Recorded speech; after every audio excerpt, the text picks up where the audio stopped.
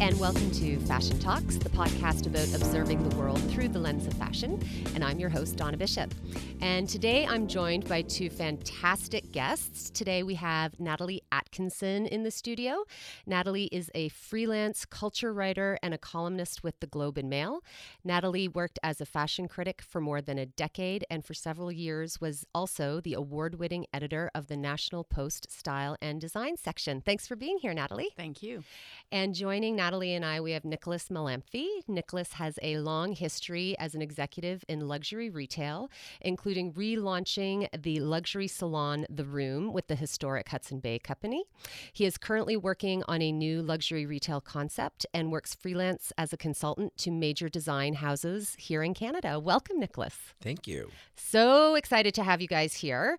We are going to be diving into the world of luxury fashion today, but before we get started, I want to ask you both about a moment when fashion changed your life, when it felt like it had impact or influence on you. Nathalie, can I start with you? Sure. I think if I had to trace it back to its very beginnings, the first time I realized that clothing was important, and that's sort of the genesis of how I look at things, is in books, namely in Trixie Belden books. Ooh. Which were these girls' adventure stories. And Trixie sort of was self-conscious about her looks relative to her friends, but she was also a bit of a tomboy. And it was the first time that I remember seeing how clothes can be self-fashioning, how they can, carve an identity, or you can position yourself in your community through clothing. And of course that continued throughout the 80s, watching old movies and costume design. And for me, clothing is really associated with narrative and identity. I love it. Yeah. Social document. How about you, Nicholas? Well, I don't really identify myself as a fashion person, but I know for me, like the most, probably the moments that I really looked at fashion was pop culture references. So like, Olivia Newton-John's Hollywood Nights special in 1980 where she's wearing this magenta beaded jumpsuit. And I remember thinking, and I feel like that has kind of led the direction of my career, or almost those kind of things. So like Dynasty and that whole 80s kind of look. Well, and the 80s had such a luxurious element to it. So I'm sure we'll be touching on the 80s as we get into our conversation today, which is all about the arc of luxury fashion. So I want to start at the beginning. Nathalie, can you give me just a little bit of a sense of where did this notion of luxury fashion begin? Like, I think we can all conjure brands in our minds that are kind of got their foothold in that category, but can you just give a bit for people who aren't really familiar? How did this whole notion begin? I think the modern idea of luxury fashion and that positioning starts really where a lot of modern fashion can be traced back to, which is just before the French Revolution and the court of Marie Antoinette and her dressmakers creating the trends, but also creating really special pieces for the queen and the court, and there being an awareness among the people who weren't partaking of that luxury of what it was. And then perhaps more recently, I tend to think that luxury doesn't really exist without its opposite, which is mass and homemade and very affordable and manufactured. So the Industrial Revolution would be the second place I would pinpoint on that line, perhaps. And Nicholas, you've worked with so many design houses, many of which are strongly rooted in a historic luxury category. Dior's. How does the brand, how do the brands we know of as luxury come to be? Like, I know Hermes started in equestrian activities. There's often an element of leisure in the brands we know of. Yeah, and I think lifestyle focused as well. I think when you look at the Gucci, the history of Gucci, and it started with Gucci working as a bellman at the Savoy and seeing, the upper class people, how they travel and how they live. And I think that kind of was reflected in the direction that company took. And the same with something like a Chanel, right, where it comes in tandem with the rise of media, whether it's late 19th century fashion plates depicting the life that these largely the women are leading on the promenades of Paris in the clothes that they're buying or having made. And Chanel really capturing that in the 20s, where she's not just selling a little black dress, she's selling the images of herself with her various lovers on yachts and in the Côte d'Azur, and people are buying into that. Well, there's always this push and pull between the actual value of the item created and the perceived value of being a part of that story, right? Yes. Is that something that you've worked with, Nicholas? Like that idea of what is the actual value of a luxury good? Like, are they really made better or differently than the mass things? Yeah, I mean, I think, the quality of the fit and the quality of the fabric, there's so many elements of it that do elevate the product. And I think, to your point, I mean, the fact that people want to live an elevated life or aspire to that there's the value there. What brands do you think maintain that brand story or that perceived value really well? Because that must be part of why they have the longevity, because that element has been really well preserved and protected. Well, I think, like any of the brands that maintain a standard is, I like the Hermes or a Chanel or Louis Vuitton or a Dior. They have managed to maintain a level of standard in which they operate that has kept their brands strong and focused and elevated. Because there are brands, if I can jump in, that jump in, please. Sort of pretend to do that or pretend to have those values. What you could call the massification of luxury in the last decade or maybe the last 15 years, which always conflates and confuses when we talk about luxury, because luxury isn't, it is about price because you're working backwards from the price of what something costs to make. But it's also about this idea of the integrity of the product, right? The craftsmanship, the quality. And I remember the Victoria and Albert had that show a few years ago on sort of wondering what is luxury and what does it mean? And it's actually time. People use that now when they're talking about self-care and life-work balance, but the sort of the time that it takes to create something well in an elevated way, you can't fake that. You cannot mass produce it. You cannot accelerate it. And so I think the brands, like you say, and not necessarily every product that brand makes, which we should also make that distinction. That's a good point. It's not even just the haute couture. There are brand extensions and licenses and other things, but the brands like Hermes and Chanel and where the key product still has that integrity. Well, and I think you bring up something really interesting is that notion of, it does take time to make something really well, but there have been a number of forces that have, I think, diluted that. And Nicholas, something you and I talked about was the whole notion of how the department store was one of the thin edges of the wedge in terms of kind of diluting the notion of luxury a little bit, in terms of how there had to be more product in. Yeah, I think, the big department store chains, especially in America, they demanded more product just to keep the floor fuller. So I think that was actually the evolution of these second tier brands that are associated to those fashion houses. Mm-hmm. And many of those brands were created just for the American market, like Armani Collezioni, which is their white label, was created for the American market. Or you can look at even in the 80s and 90s, like fashion houses like Montana had a secondary collection that was again created for the North American market, just to keep product in the stores. That sort of appetite that the middle class appetite starts maybe in the 20s, 30s, and the department stores are a really big part of that. But then the appetite for that glamour in the 80s, as we've been talking about, is really, it becomes mainstream. And then you have the delivery schedule of a department store is every, I don't know what it is now, 3 or 4 weeks. And now even more recently, we have this Zara and the granular sort of almost minute by minute metabolism of consuming fashion as entertainment, thanks to the internet, that has completely skewed our idea of what luxury could be or is, and there's marketing in that too. But luxury, again, it takes time and it's slow, and it's haute couture. You order it and you get it. How long? Actually, I don't know. How long does it take for a haute couture piece to be delivered to a client? Gosh, I would, I think, the authentic couture would be like 2, 3, 4 fittings, and then, then it would be shipped. So I would probably think, a season, Wow. That's why, like, the fall collections are showing, mid-year instead of a season before. It's really interesting, the schedule of the couture versus the ready-to-wear collections.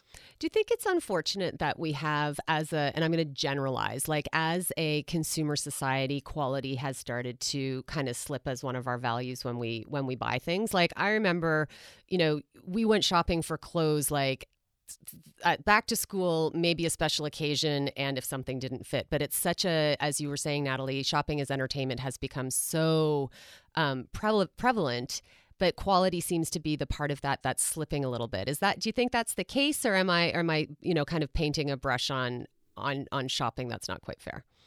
I don't know. I mean, I'm the anti-consumer peddler, So the noble capitalist. Yeah. Yes. So I feel like it is interesting. Like I do feel like when you go into the shopping malls, you do see people. It's a family outing to go constantly shopping, and I feel like in my day that wasn't really. Well, you went to the mall, but you hung out at the food court and talked to I was about to say we went to eat French fries and check out what music we were going to buy. I tend to think that that there's a correction happening. The benchmark book that I always think about when we talk about this sort of thing is Dana Thomas's Deluxe: How Luxury Lost Its Luster, which is just 10 years old now and was written and published on the cusp of the 2008 economic downturn. And I would love to see a follow-up chapter, although I tend to think it would be a whole book. But what she was doing was kind of filleting what we thought of as and what we'd been marketed to as luxury, which in fact largely wasn't, even from some of these big luxury companies, because they're multi-pronged now. But I tend to think that in sort of covering retail and talking to designers as well as consumers and in seeing what's happening on the retail landscape at every level right now, there is a correction happening. And part of that is the message of sustainability on every level coming back to people. And financial sustainability is a big part of that. The idea of buy the best thing you can afford, because as everyone's grandmother might have said to them, you buy cheap, you buy twice, because you buy quality and it sort of lasts, and people want to do that instead of buying into trend. And we're not going to see a Forever 21 garment in a vintage store 40 years from now. No, we'll see it in landfill, and that's a whole other issue. That is a whole stay tuned. That's a whole series. Yeah, there we go. But getting back to that multi-pronged element of the market that you were just talking about, and I know Dana covers it in her book, I don't think a lot of people appreciate the nuances of licensing and what it means when a brand goes IPO, and how was it that Calvin Klein and Donna Karan have all of these kind of like prongs of their business. Can you guys unpack that a little bit for people? I think there's sort of like an education that is lacking when we figure out like how these big brands operate that way.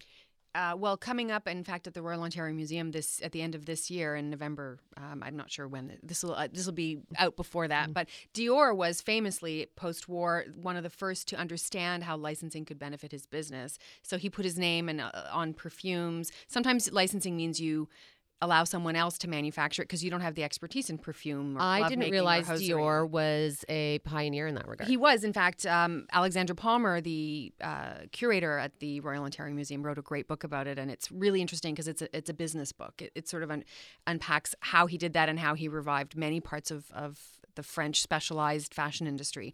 But, Pierre Cardin in the 70s is famously a cautionary tale, as is Halston, for over-licensing and losing control of the quality of the brand. And I would argue that as although he's a billionaire now, Michael Kors, who began as a designer, really crafting his clothes and having a relationship with his clients, which is, again, that whole luxury experience on every level, became a billionaire, but completely it ran away from him. And I think he's the next cautionary tale because the market's been saturated with a shorthand of branding that stands for luxury, but really isn't anymore. I mean, it's interesting you bring up Pierre Cardin because, he was extremely successful. He is a very wealthy man, and I think he's lost.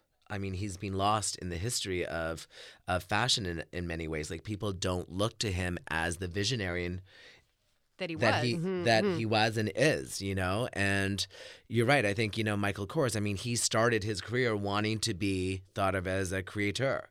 And now he's just hawking handbags at a mall. I mean, there are all these pressures to with economies of scale and to make profit. And there was, I think, for a long time, the idea of the glamour of selling a lifestyle and being in every part of someone's home. Whether it was the dish towel that was branded and at every level. And I think there's something nice about the democracy behind that, the democratic impulse behind that. The idea that someone cannot afford a $50,000 or $100,000 dress that requires 3 fittings, flying to Paris and everything else. And so on the ladder towards that, there's all these little places you can save up your babysitting money. You can insert yourself into and buy that ladder. the Louis Vuitton keychain, and then you're sort of participating in that luxury myth. However, I've been finding with designers that I talked to recently, 10 years ago, they all wanted to be Michael Kors and wanted to be behemoths and sort of be part of people's lives in that way. And now what I'm hearing is the emerging designers really just want to make beautiful things for a client who will appreciate it and understand why it's worth something. And they want to go back to that, which to me seems to be going back to luxury. Yeah, I mean, as a kid, I had probably at 8 years old a Pierre Cardin phone, which I felt very chic talking on to my friends. Of course, it kept hanging up. It was not a good phone, but yeah, I mean, I think it's really interesting. You see these big designers like Donna Karan, Calvin Klein. I was going to say Calvin Klein is another tale, hey? Ralph Lauren protected his identity, I think, a little bit better than the other two. But, people don't look at Calvin Klein for the visionary that he was in the 70s. I mean, he reimagined American sportswear, and now we look at him as just a name on the waistband. And, at least the new collection, I think, is doing a little bit to restore that credibility to that brand. But Louis Vuitton is a good kind of case study for that, because it was, of course, this historic luggage maker, in the same way as Hermes was saddlery. But it was in the 70s, before Bernard Arnault bought it in the early 90s and transformed it and made it part of this big sort of luxury conglomerate portfolio, that, they realized, and I think that was the cue from Pierre Cardin in the late 70s, that there was money to be made in selling that dream. And again, I think there's something nice about selling that dream, because most people can't participate in it. It does try to make it approachable for everyone. It tries to make it, there is a certain attempt at a bridge that this is not like an ivory pinnacle that no one can have access to. Everyone can insert themselves along the way a little bit. Is it only about the brands, Nicholas, like when it comes to luxury? Like, if we're participating in this like kind of interesting myth of lifestyle and having a little piece of something magical, there's a lot of artifice that happens around in there. Can we have a luxurious experience without worrying about the brand participation, do you think? Well, I think the brands are paramount for it to be aspirational. I think, it's interesting. There's so many kind of niche brands that are luxury that true kind of fashion consumers buy into it. I think those are the interesting brands. And then you have these big brands that, are amazing companies with heritage, and people want a piece of that, So, like you mentioned a keychain. I mean, I've worked in retail for a long time, and that keychain customer was, for anyone in retail, they'll tell you, is the worst customer on the planet. The high maintenance customer. 100%. They want this $100 keychain, and they want all the bells and whistles that go with that luxury name. And they're the first people to bring back a keychain with a missing screw, and they expect it to last forever. So it's an interesting kind of thing when you're trying to bridge, like you said, that kind of consumer. Well, here's an interesting consumer question for you, Nicholas, because you've worked one-on-one with the brands as well as like interacted with their clientele. If we're trying to insert ourselves into a brand's narrative, then I want people to know I've bought that brand. Does the luxury, like the person who's buying, let's to speak crassly, like at the top of the brand food chain, they already live that life, I'm assuming. So do they feel the same need for like to have the branding, to have that kind of outwardly obvious denotation of who they have? And I'm thinking specifically, I remember reading an article in the Globe, I think, Nathalie, several years ago, about India Hicks doing a line of jewelry where all the ornamentation was on the inside. So you didn't actually see the etching and whatnot. It was kind of like a secret, a little secret that you knew it was an India Hicks piece, but all of that demarcation was on the inside. Well, I mean, it's interesting. You can look at Bottega Veneta, and there are like handbags that are woven leather, and it's not a logo, but you know right away, like you can identify. And I mean, I don't think. I mean, the reality is, people are people, whether they have millions of dollars or no dollars. I mean, sometimes we almost always want the same thing. That's why it's a trend. So, I mean, it's interesting that some of the biggest luxury brands are famously known for their repetitive logos, like an LV or you know, like the Gucci Double G or.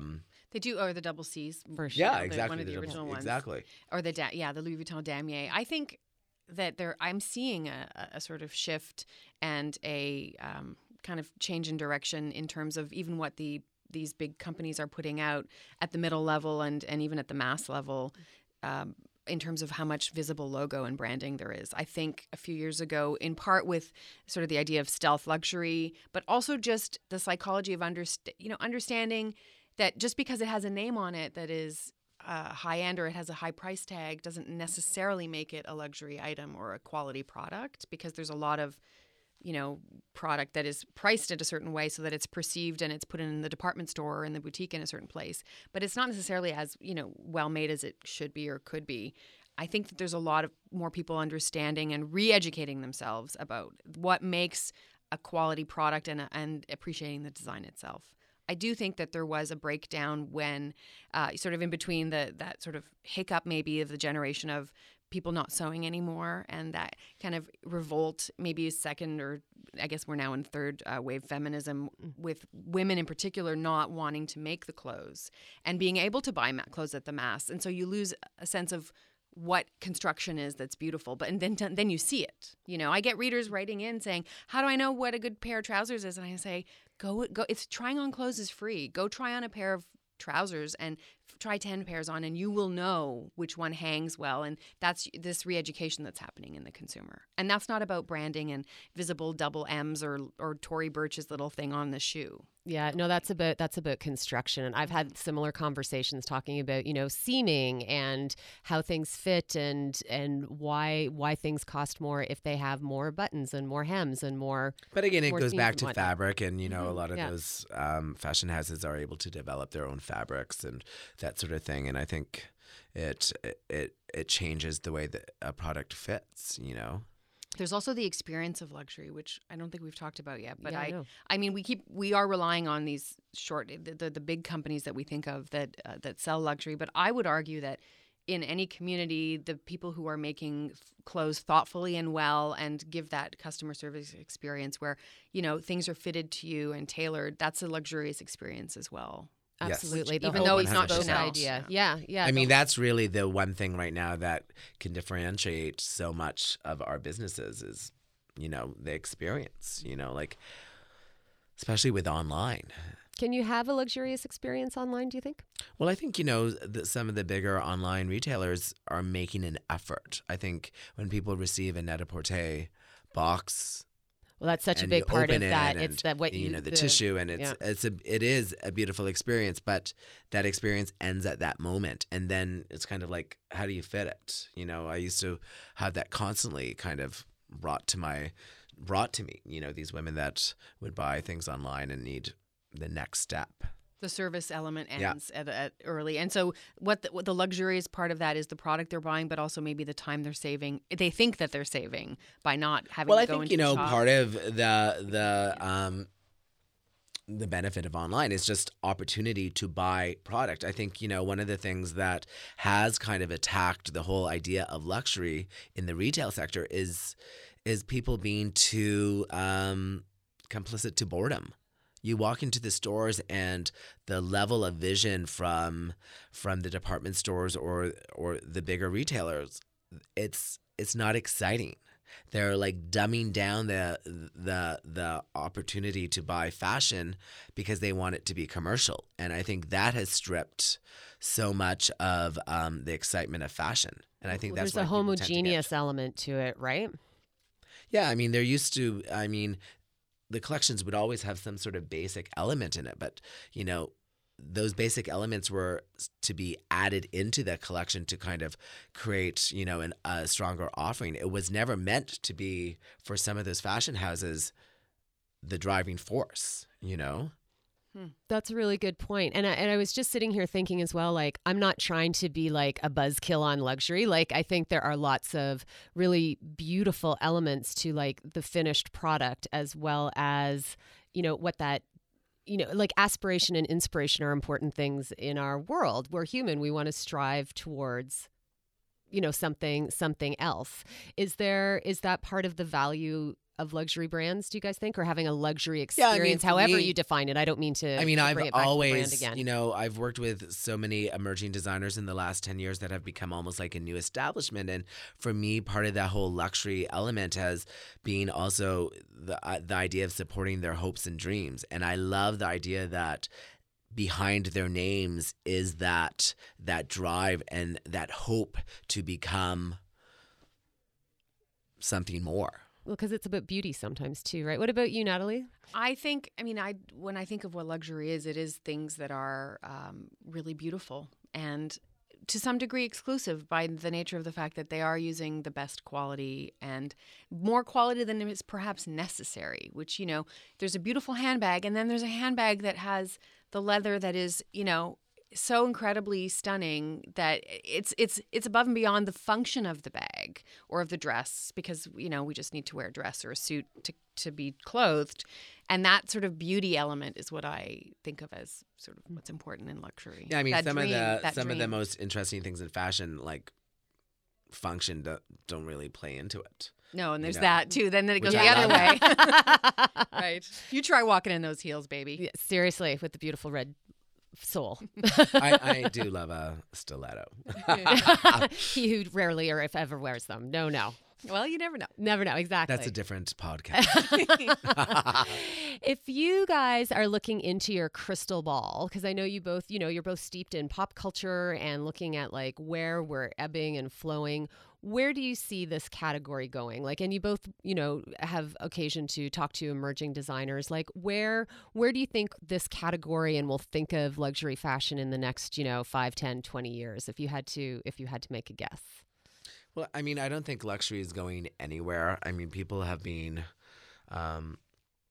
ringing the bell of its demise for decades, you know, and, you know, I think as long as it's interesting, there will be an audience for it. And, you know, that's what's so exciting about fashion. It's a constant cycle. So I think, you know, it's a cycle of ideas. It's a cycle of names. It's a cycle of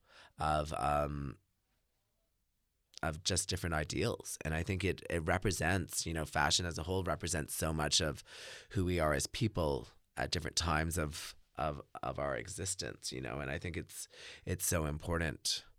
What I'm starting to see is what you mentioned, Nicholas, the new guard or the new establishment there. I don't think ever going to be as all-encompassing as these global brands, because that moment has passed. And I don't know that that's necessarily their goal either.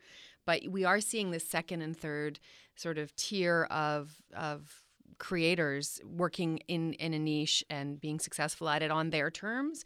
And I don't think that the consumer side is diminishing anytime soon. That consumer is largely insulated from the vagaries of economics. And there's more and more millionaires and billionaires minted every day in tech and globally. So that's Sure. always going to be there, I think. What would your wish be for the category? Like, not what you think will happen, but like I hope that people continue to value well-made, beautiful things. My wish would be that they would create pieces true to their vision, with integrity, without a thought to a commercial existence. That is a big wish.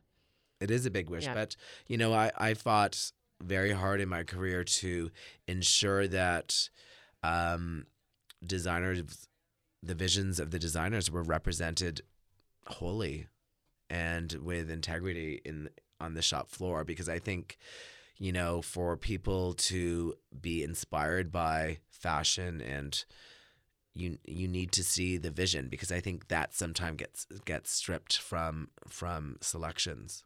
Or we assume it's not there. Like, I think people who perhaps aren't in the industry, there can be an assumption that people become a fashion designer because they think it's a fast track to being a millionaire. When in fact there is a lot of artistic passion and integrity behind that drive. Although what it has become is something of a treadmill. I mean, witness the constant changing of the guard at these historic and heritage houses.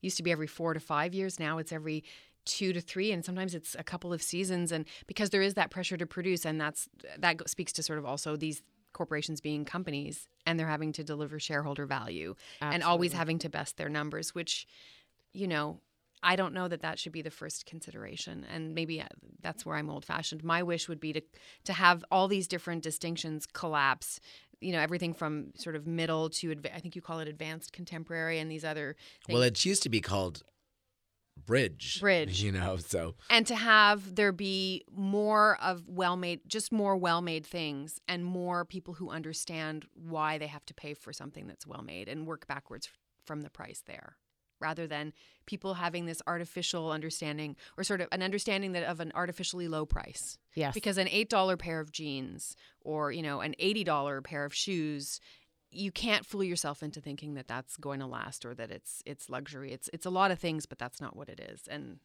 I would like to see that kind of education at all levels, be stronger. And I think it's happening. I think that's a great place to end the conversation, guys. Thank you so, so much for being here today. I close all the podcasts with the same question, and that is, if you had to wear one outfit for the rest of your life, climate notwithstanding, what would it be? Nathalie, what would you wear? It's probably what I actually do wear every day of my life, which is lucky you. Something like I usually wear a pair of cropped jeans and loafers and some sort of topper, usually by a Canadian like Smythe or Comrags or Ivanka. That's pretty much it, and a t-shirt. Like I'm pretty simple. I'm not a fashion person either. I mean, for me, I wear a white shirt basically every day of my life, sleeves rolled up. But I would also say a tuxedo, because one should always be ready for a party. Excellent. Guys, thank you so much for being here. Nicholas, if people want to follow you or find out more about you, where should they look? I am Nicholas Me on both Twitter, Instagram, whatever social media is going to be up tomorrow. Whatever social media flavor. And Nathalie, what about you? I'm on Instagram mainly because I really revel in visual culture. So you can find me there at Jaded Journalista. Excellent. Thank you so much, guys. You can follow me at This Is Donna B. And if you go to the website, fashiontalks.ca, you can see more information about Nicholas and Nathalie and some images of the things we've talked about today. A big thank you to CAFA, our producing partner. You can find out more about the Canadian Arts and Fashion Awards at CAFA Awards. That's CAFAWARDS. Thanks to our wonderful sound engineer, Adam Horzewski, and to Margarita Brighton, our production coordinator, and to Erica Dow, who did a lot of the research for today's episode. Thank you so much for listening. If you feel inclined, please share the news about Fashion Talks with your friends and family, and rate us and review us on iTunes. Until next time, this is Donna Bishop on Fashion Talks.